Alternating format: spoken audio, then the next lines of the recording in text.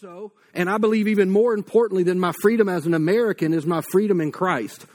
You know, and I do have some concerns, even in light of the culture that we live, about this, is that we could actually be forfeiting some of our freedoms that Jesus paid the price for, unknowingly, but yet we could still not be experiencing all that Jesus died to give us. And so in Galatians chapter 5, verse 1, I'm going to read you a verse, and this is kind of the focus, if you will, or kind of the launching pad, if you want to say it that way. He says, so that Christ has truly set us free. One translation would say it this way, is that it is for freedom that Christ has set you free. But he makes this unbelievable, powerful statement. Now he says, but now make sure that you stay free. Stay free. Don't give up the freedoms that Christ has given you. And he says, and don't get tied up again in slavery to the law. Now you have to understand the Old Testament a little bit here to understand what this scripture is exactly saying. But in the Old Covenant, the Old Testament, so everything from Matthew forward, from Genesis to Malachi, is the Old Testament. It's all about the law of God. In other words, and the law really is intended for a purpose, which is to show us that we are all broken. That's the purpose of the law. And so, but with that law also became a heavy burden of, hey, I realize that I'm jacked up. I realize that I can't do all of these things, and all of the standards that God has, I can't do and measure up to all of those things. And so it became a very heavy burden. And that's why Paul is telling them, as Christians who are now on this side of the cross, don't go back to that old way of trying to do right all the time where it becomes a burden to you. And so he says, don't get tied up again into that. And so there was this heaviness, and it was, look, you can try the best that you can in the Old Testament, but you're never going to be able to do enough to make yourself right with God. It's impossible. So that was the purpose of the law. And so the reality is that the reason that Jesus came was to pay the price for our sins, so that what? Now we no longer live under the burden of the law, but we actually now live in the freedom of grace.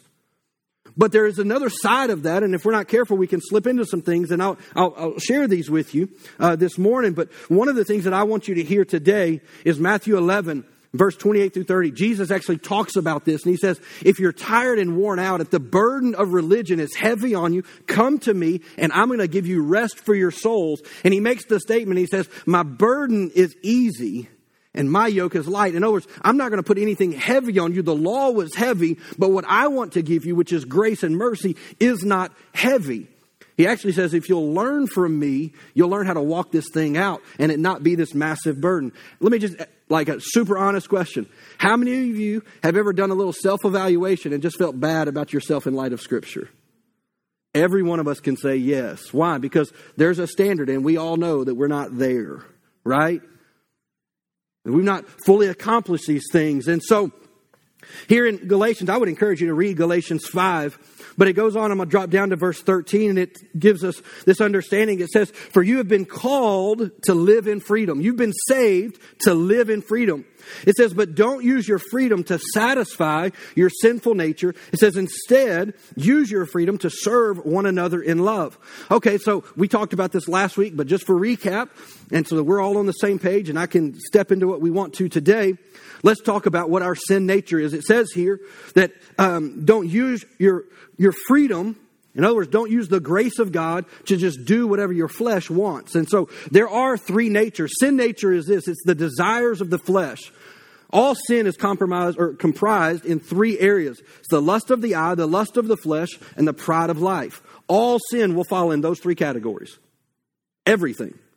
So, so we can look at that and we can say, well, it's these different desires. There's things that war against our soul, the Bible says. And so what happens is our sin nature is the desires of our flesh. Now, I'm going to give you some understanding here in a minute of what that means when I say our flesh, but really our sin nature, it's unchecked desires that are contrary to God's word, that if we leave them unchecked, will bring destruction into our life. It will. I forgot to preface this message, by the way. This is for mature audiences, by the way. I like to tell you these things. Look, I'm just going to shoot pretty straight today. Not that I ever don't, but this will help you grow.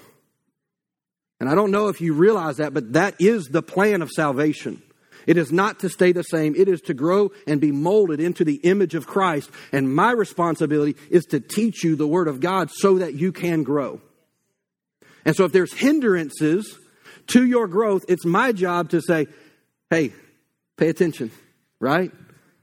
That's why the Bible talks about, as a pastor, I'm a shepherd who watches over the flock.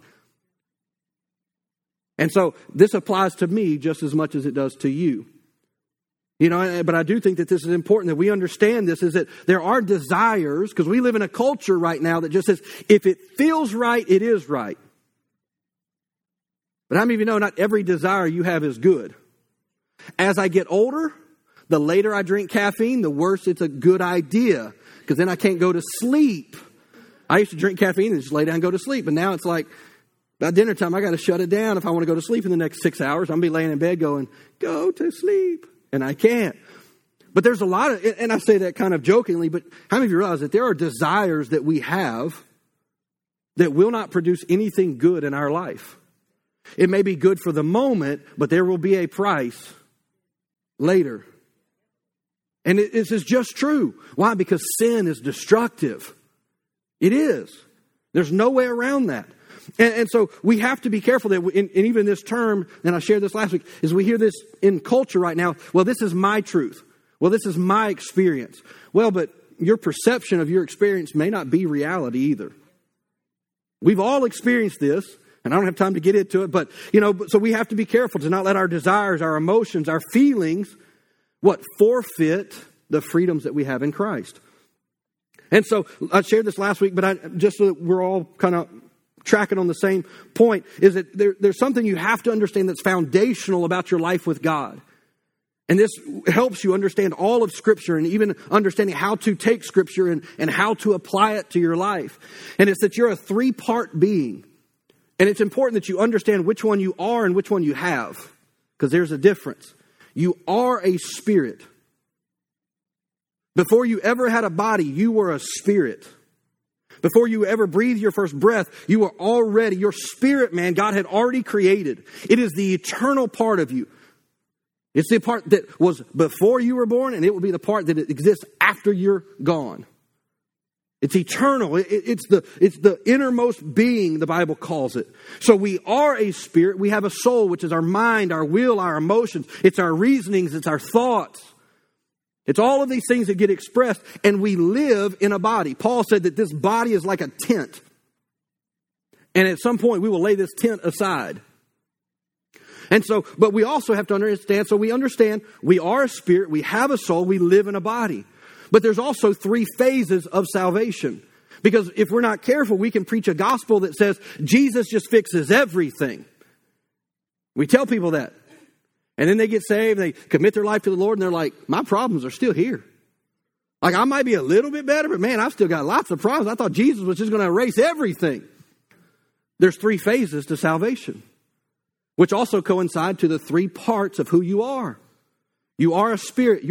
If you've surrendered your heart to Jesus, if you've asked for the forgiveness of your sins, the Bible says that you've been recreated in Christ. You have all of salvation right now in your spirit, man. You also have your soul, which is being saved. So you are saved, you're being saved, and your flesh ain't redeemed at all. Your flesh is selfish. It wants what it wants, and it wants it like 2 minutes ago. And the Bible says that we will, this body will be, it says that mortality will be swallowed up in life. And we will get this new body. Whether we pass away or Jesus returns, before I go to heaven, I get an upgrade. Praise the Lord. It's important. So along with this, we also have 3 natures. So you're a 3-part being. There's 3 phases of salvation. But we all have 3 natures right now. And no amount of confessing God's word, no amount of anything is going to change this fact. Because this is where we are right now. So there's 3 natures. I have a redeemed nature. Notice the life of God is on the inside of me. It wants to come in line with God's word. Why? Because it wants to lead me towards the freedom that Christ has purchased for me. That's my spirit man. I have a renewing nature. That's my mind, my will, my emotions. There are some thoughts that I have that I need Scripture to challenge me on so that I will change. Now, I know that word change isn't, we always like, I don't like change. Let me say it another way. When my mind is renewed, I'll grow.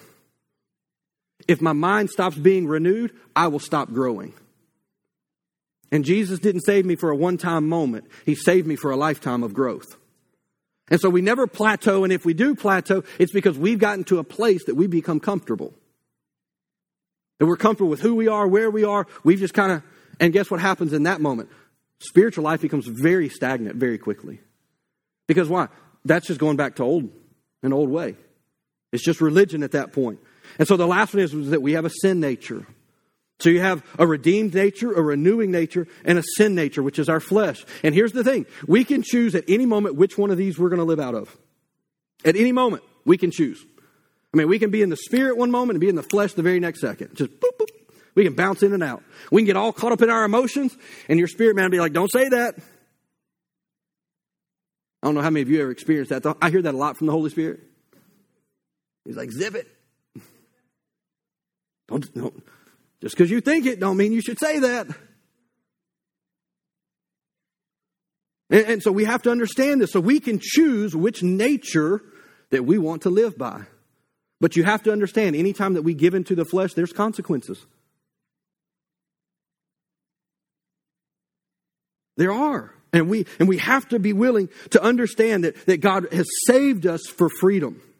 He has saved us not so that we could just be a little bit better version of who we were before Jesus. He came so that we would be completely new and being continually renewed. And so this is important to understand. And so we can live beyond what we can see. And this is important, and this is a heart thing. You know, you will never actually experience the life of Christ beyond what you can see in your own heart. In other words, if you've got an area that you struggle in, if you identify, well, this is just who I am, until you get a better picture of what Jesus saved you for, you will always struggle in that area. Proverbs 23:7 says this, as a man thinks in his heart, let me say it this way, as the picture that you have of yourself is the standard that you will live up to.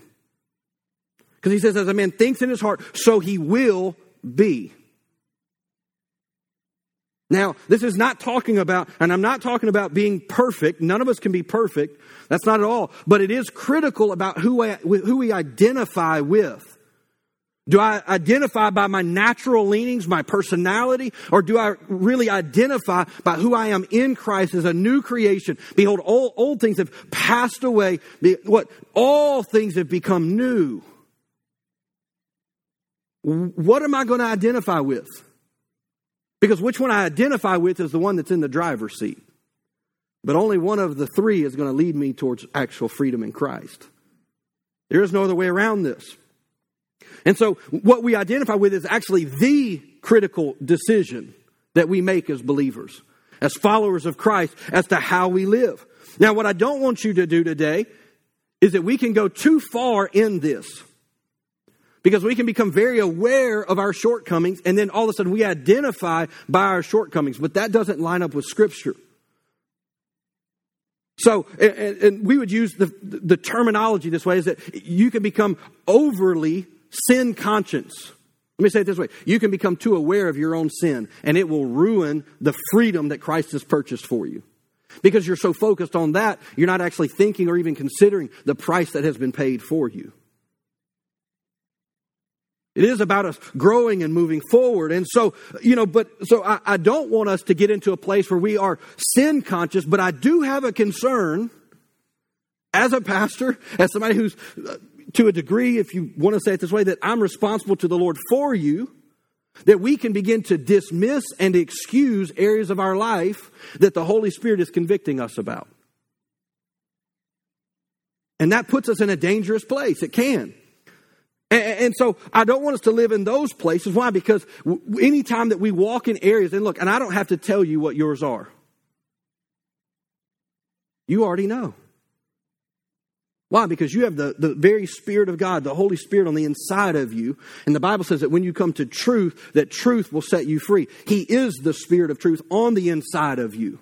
And here's the thing that I have found. Anytime that the Holy Spirit highlights something in my life, He also gives me the power to overcome it.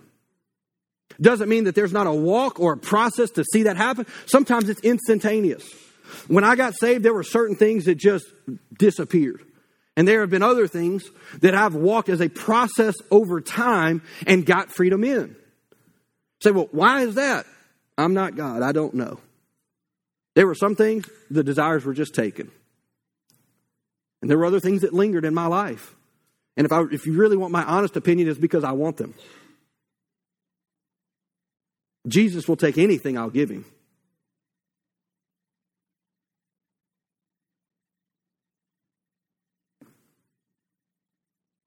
I know it's super quiet. I'm just going to say that you're just thinking about what I've just communicated to you. See, this spiritual walk, we're all on a journey. Perfection is not the goal. Jesus has already been perfect for us, but it is about growing, taking steps forward in our faith. I know this is a pretty unpopular topic in our culture, but the Bible speaks a lot about holiness.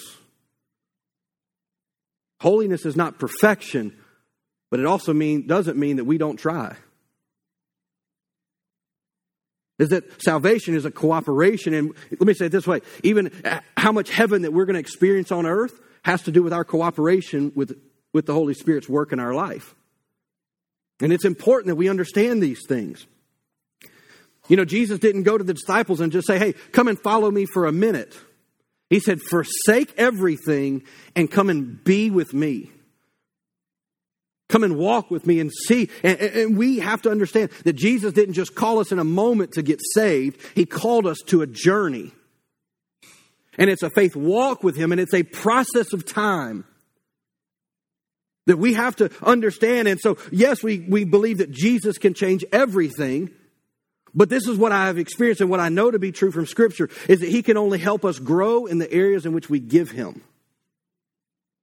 God will not take anything from us. He will only take what we give him.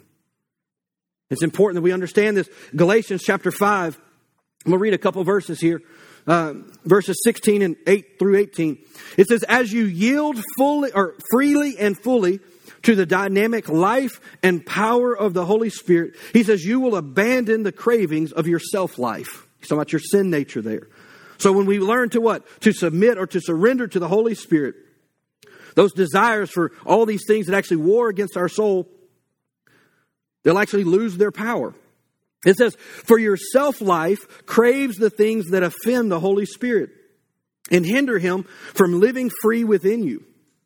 And it's the Holy Spirit's intense cravings hinder your old self, a life dominated, or a self-life from dominating you. See, if we're not careful, we can actually, our sin nature, because we never want to acknowledge it. Nobody wants to acknowledge, like, hey, I got issues. Let me just help you. We all do. There's not a perfect person in this room. And if you're perfect, please get up right now. I will gladly go sit down. None of us are perfect. But the good news is that we are redeemed. We do have a Savior who has paid the price for every sin, past, present, and future. So the goal is not that, but we do need to what? That old man, the Bible says, you got to tell you a joke. One time, so my family, I've talked a lot about this. One time, though, we were on vacation or something. My family was all together, and we were joking about my dad and his change and all the things through our life and blah, blah, blah. My dad, he's like, oh, that old man, he's dead. And my sister made the joke. She goes, yeah, but sometimes he pokes his head up and we got to chop him back down, but there's some truth in that.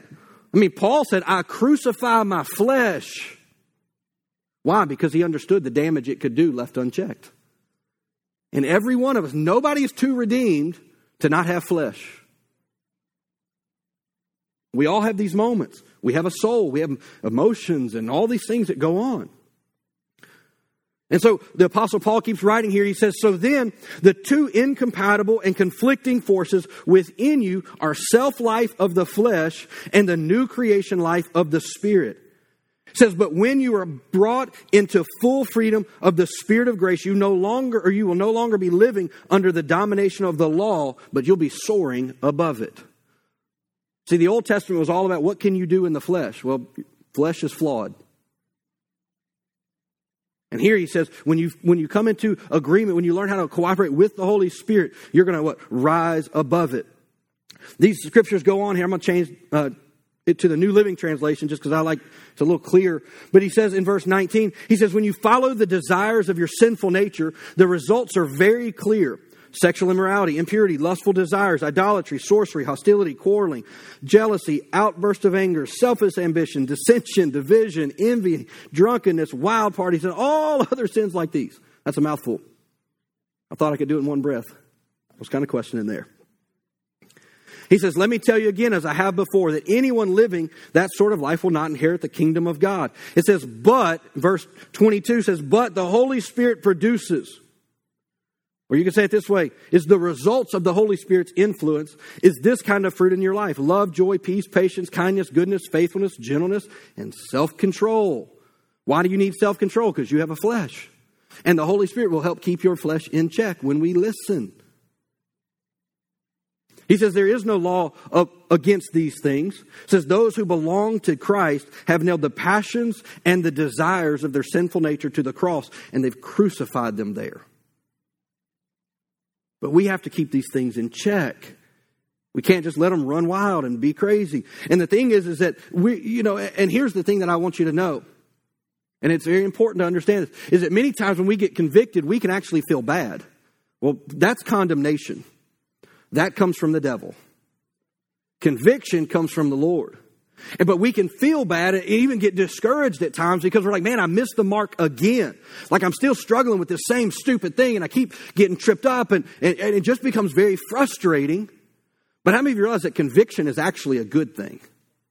And we should actually look at it as a very good thing. Why? Because it's saying that my spirit is still responsive to the Lord.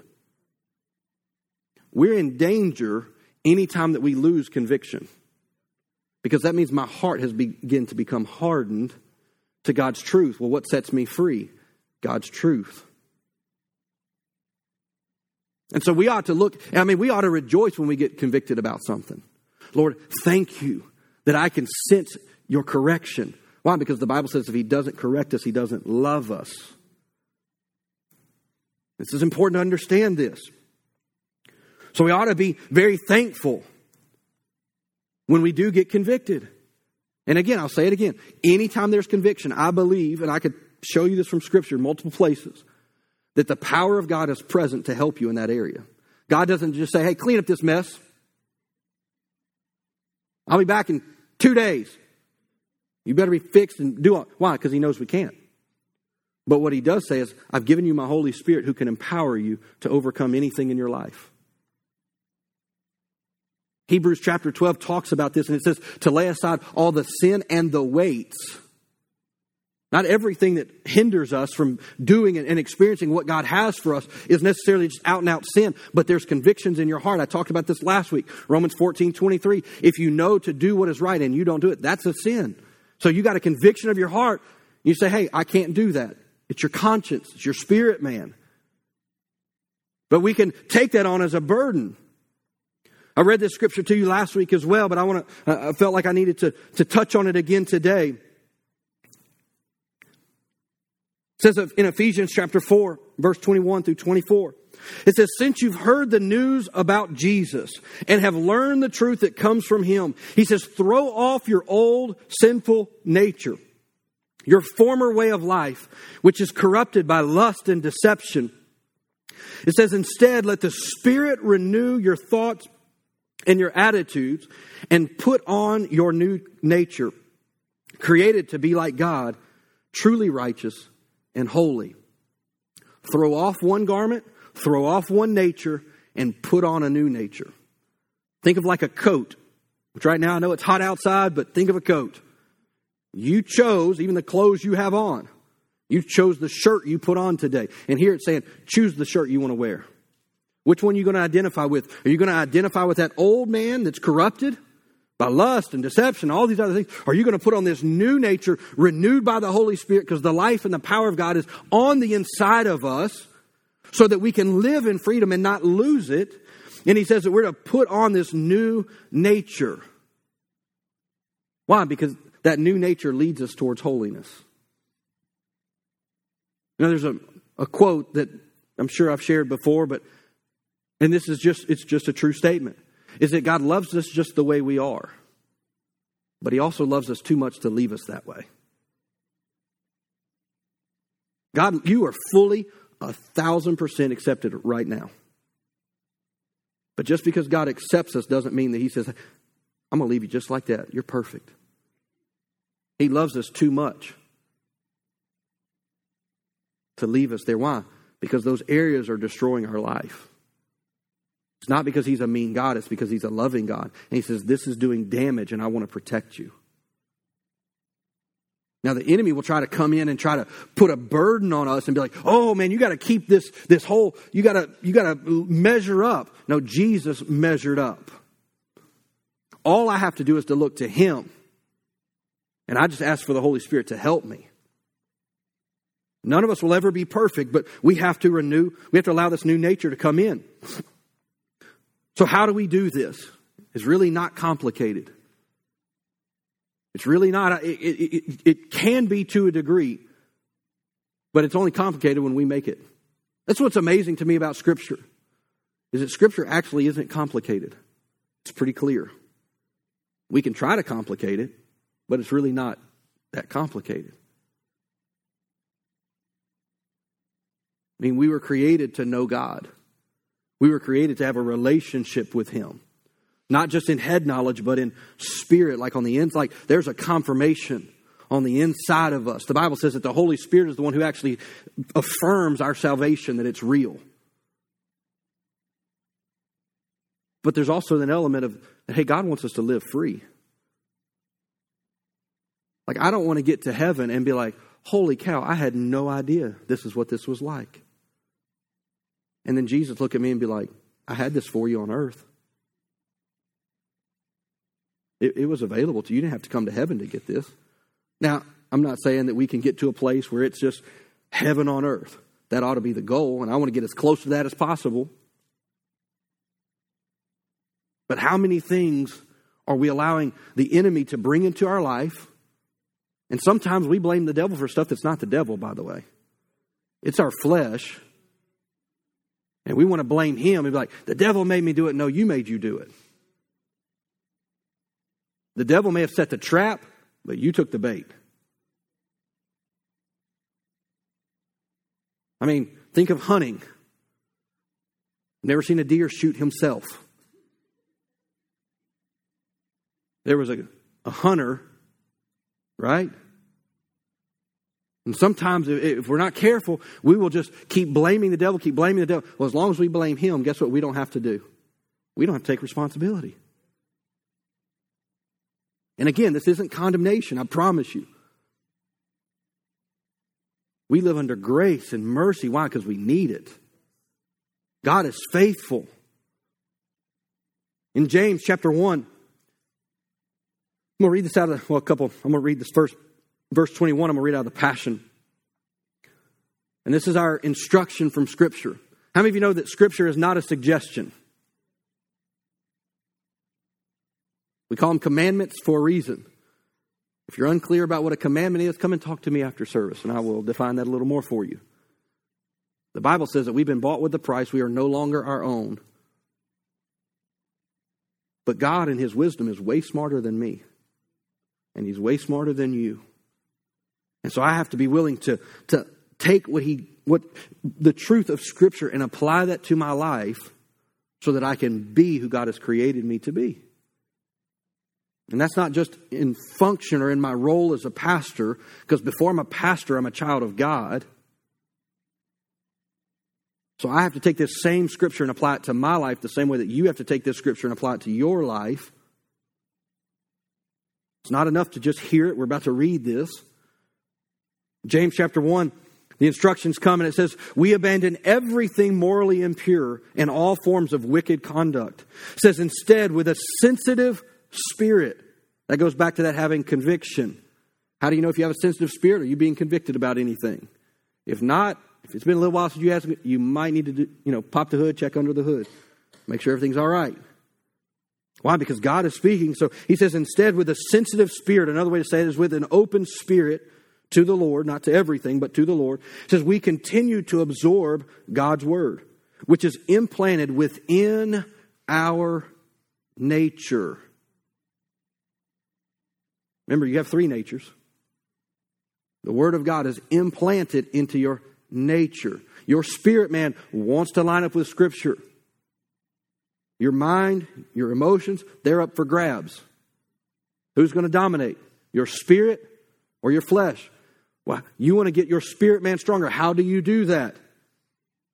You put the word of God into your heart.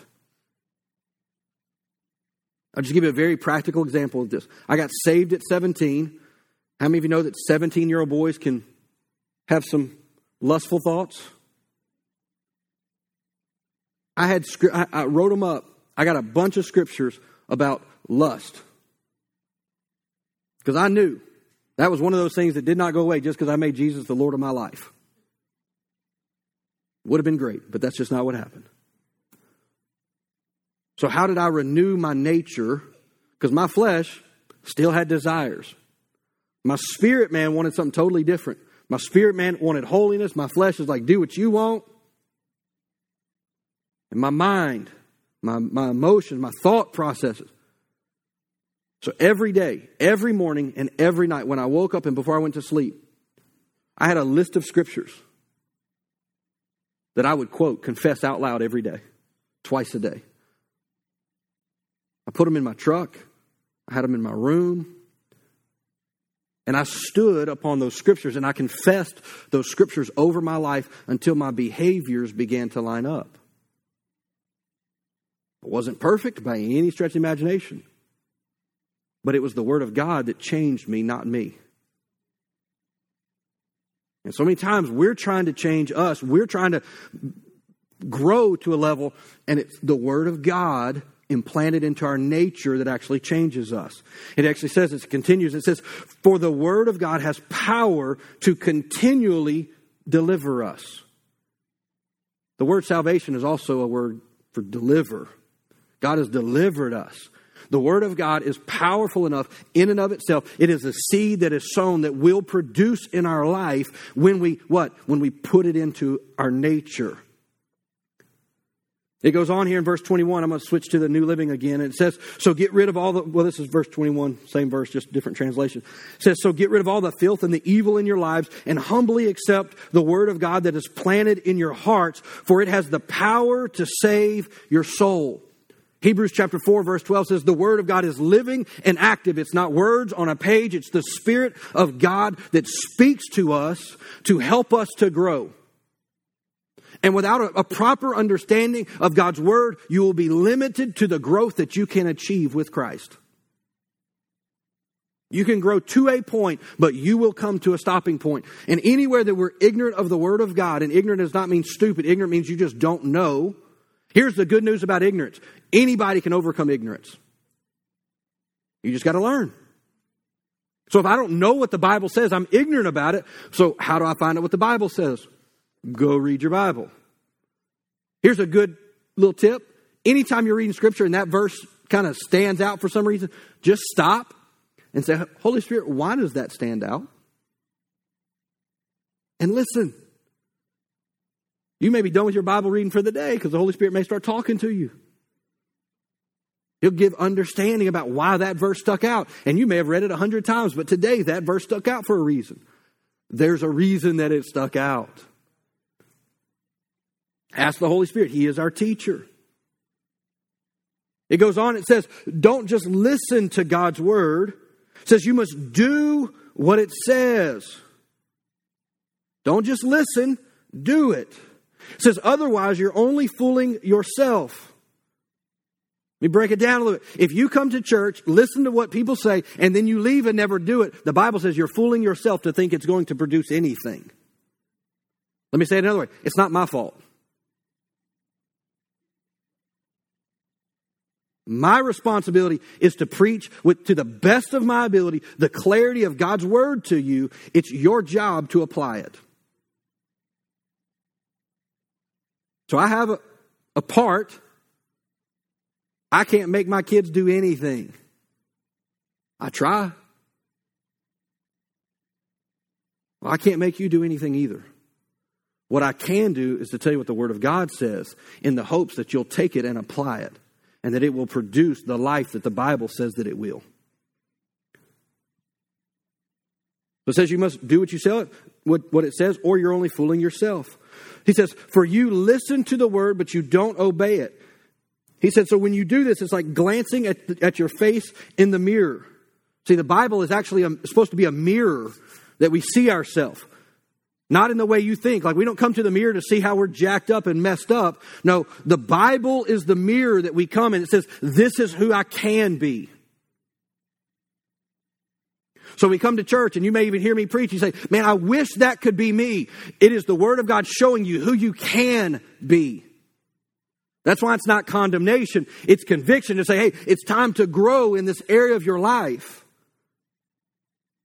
So it goes on here and it says, you see yourself and you walk away and you forget what you look like. Not your physical appearance, but the Bible says that I can overcome all things. Why? Because the greater one lives on the inside of me. So there's nothing greater in front of me than what's on the inside of me. There's nothing that I can't overcome. Doesn't mean that that it's going to be just in that moment or instantaneous. Sometimes it is, and we love to tell those testimonies. We don't like to tell those 10-year-old testimonies. I mean, we've had some habits that have lingered so long, they're like a house pet. They're just there, and we just kind of pet it every now and then.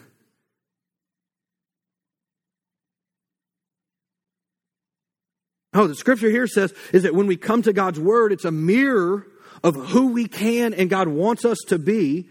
He says, yet we can come and look at it, walk away, and we can forget completely. Here's who God wants me to be.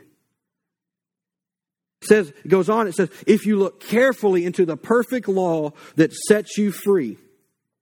The perfect law. Remember earlier we talked about the law that was burdensome? This is a different law. Jesus said that he came to establish a new law or a new covenant on better promises. So here it says that the perfect law sets us free. Well, what is that? It's grace. It's mercy. It's understanding that Jesus paid the price for me, and that sets me free because I don't have to fix me. It goes on, it says, if you do what it says, if you follow Scripture and you live your life according to Scripture and don't forget what you've heard, God will bless you for doing it. So we all have areas of our life that we may struggle in. It may be momentary, it may be lengthy. Everything that is contrary to God's word in our life, Jesus has already paid the price for. And I don't need to be identified with it. And if you identify by your struggle, you're in trouble. I need to identify with Christ and what He's done for me. And you need to identify with what Christ has done for you, not excusing my sin. I want to be convicted. I want to be broken by my shortcomings. I definitely don't want to excuse them, and I don't want to be dismissive of them. That's what the enemy would love me to do. Because why? He's got a foothold into my life. He's got the key to the back door. I want to take the key from him. Well, how do I do that? It's by putting God's word into my life. I put it over and over and over. I meditate on it. I think about it. Why? Because the word of God will produce when I allow it to. When I give it the space and the time to move in my life, God's word will work every time. And so I want to encourage you this morning. I realize that, I know I gave him a little disclaimer. But I don't want you to leave heavy-hearted today. And I shared the same verse last week, and I'll share it again. It comes out of 1 John 1:9. It's a fairly familiar passage of Scripture, but I want to highlight something because what can happen is that even as believers, many times our past can become the thing that we really look to and that we identify with regularly. And we're ashamed of our past. I have a past just like everybody else. And I'm not proud of my past, but I do boast about the grace of God. Because God's grace wasn't just greater than my sin and my shortcoming. God's grace actually makes those things that the devil intended to harm me turns them into good. And the Bible says, and I'm about to read this to you, that he will even cleanse my conscience. So when I talk about my story and I talk about who I have been, my testimony is an ongoing testimony. It's a story that's being written. It's not something that happened 24 or 25 years ago. I have to do the math exactly. It's a story of the grace of God over 20 plus years. And right now it still says to be continued at the end. Author not finished. God is still writing in my story. God still wants to write in your story. And it doesn't matter if there's been some blank pages or a pause since the last time it's been written in. It can start back today. And you don't have to be burdened by your past. You cover it and it gets washed away, completely cleansed. The burden and the weight and the shame of your past does not have to dictate your future. Here in 1 John 1:9 it says, if we claim to have no sin, he says, we're only fooling ourselves and not living in the truth. He says, but if we confess our sins to him, all sins, any time, not one time, any time, every time. If we confess our sins to him, the Bible says that he is faithful to forgive us of our sins. I love this part. And to cleanse us from all unrighteousness. Who I was is not who I am. I've not just been forgiven, I've been cleansed. I've been washed away. And that's a process that has to continue to happen. The Bible says if we have sin, all we have to do is confess it. Sin just means, hey, I've missed the mark. There's a standard, yes, but I've missed it. But all we have to do is just come to the Lord. That's what salvation is all about. I said this last week, and I'll say it again, is that the same prayer that you got saved praying is the same prayer that you could pray every day. Lord, today I surrender my heart to you. I confess that you're the Lord of my life. I ask you to forgive me of the sins of yesterday. And I'm going to get a head start on today. I'm going to ask you to forgive me for my stupidness today. I thank you that you're leading and guiding me today. And today I acknowledge that I need you. I don't know what's coming today, but I already know I'm going to need you. I submit my life to you today. We could pray it every day. Might be a good habit just to get you in the mindset. You're like, man, how do I keep this in front of me? Start praying something like that every day. Every morning. So, man, before I even get started in my day, Lord, I just want to surrender my day to you. You're the Lord of my life. I'm not in charge. You're in control. You tell me what to do. My answer is yes, sir. And so today I want to lead us in a prayer.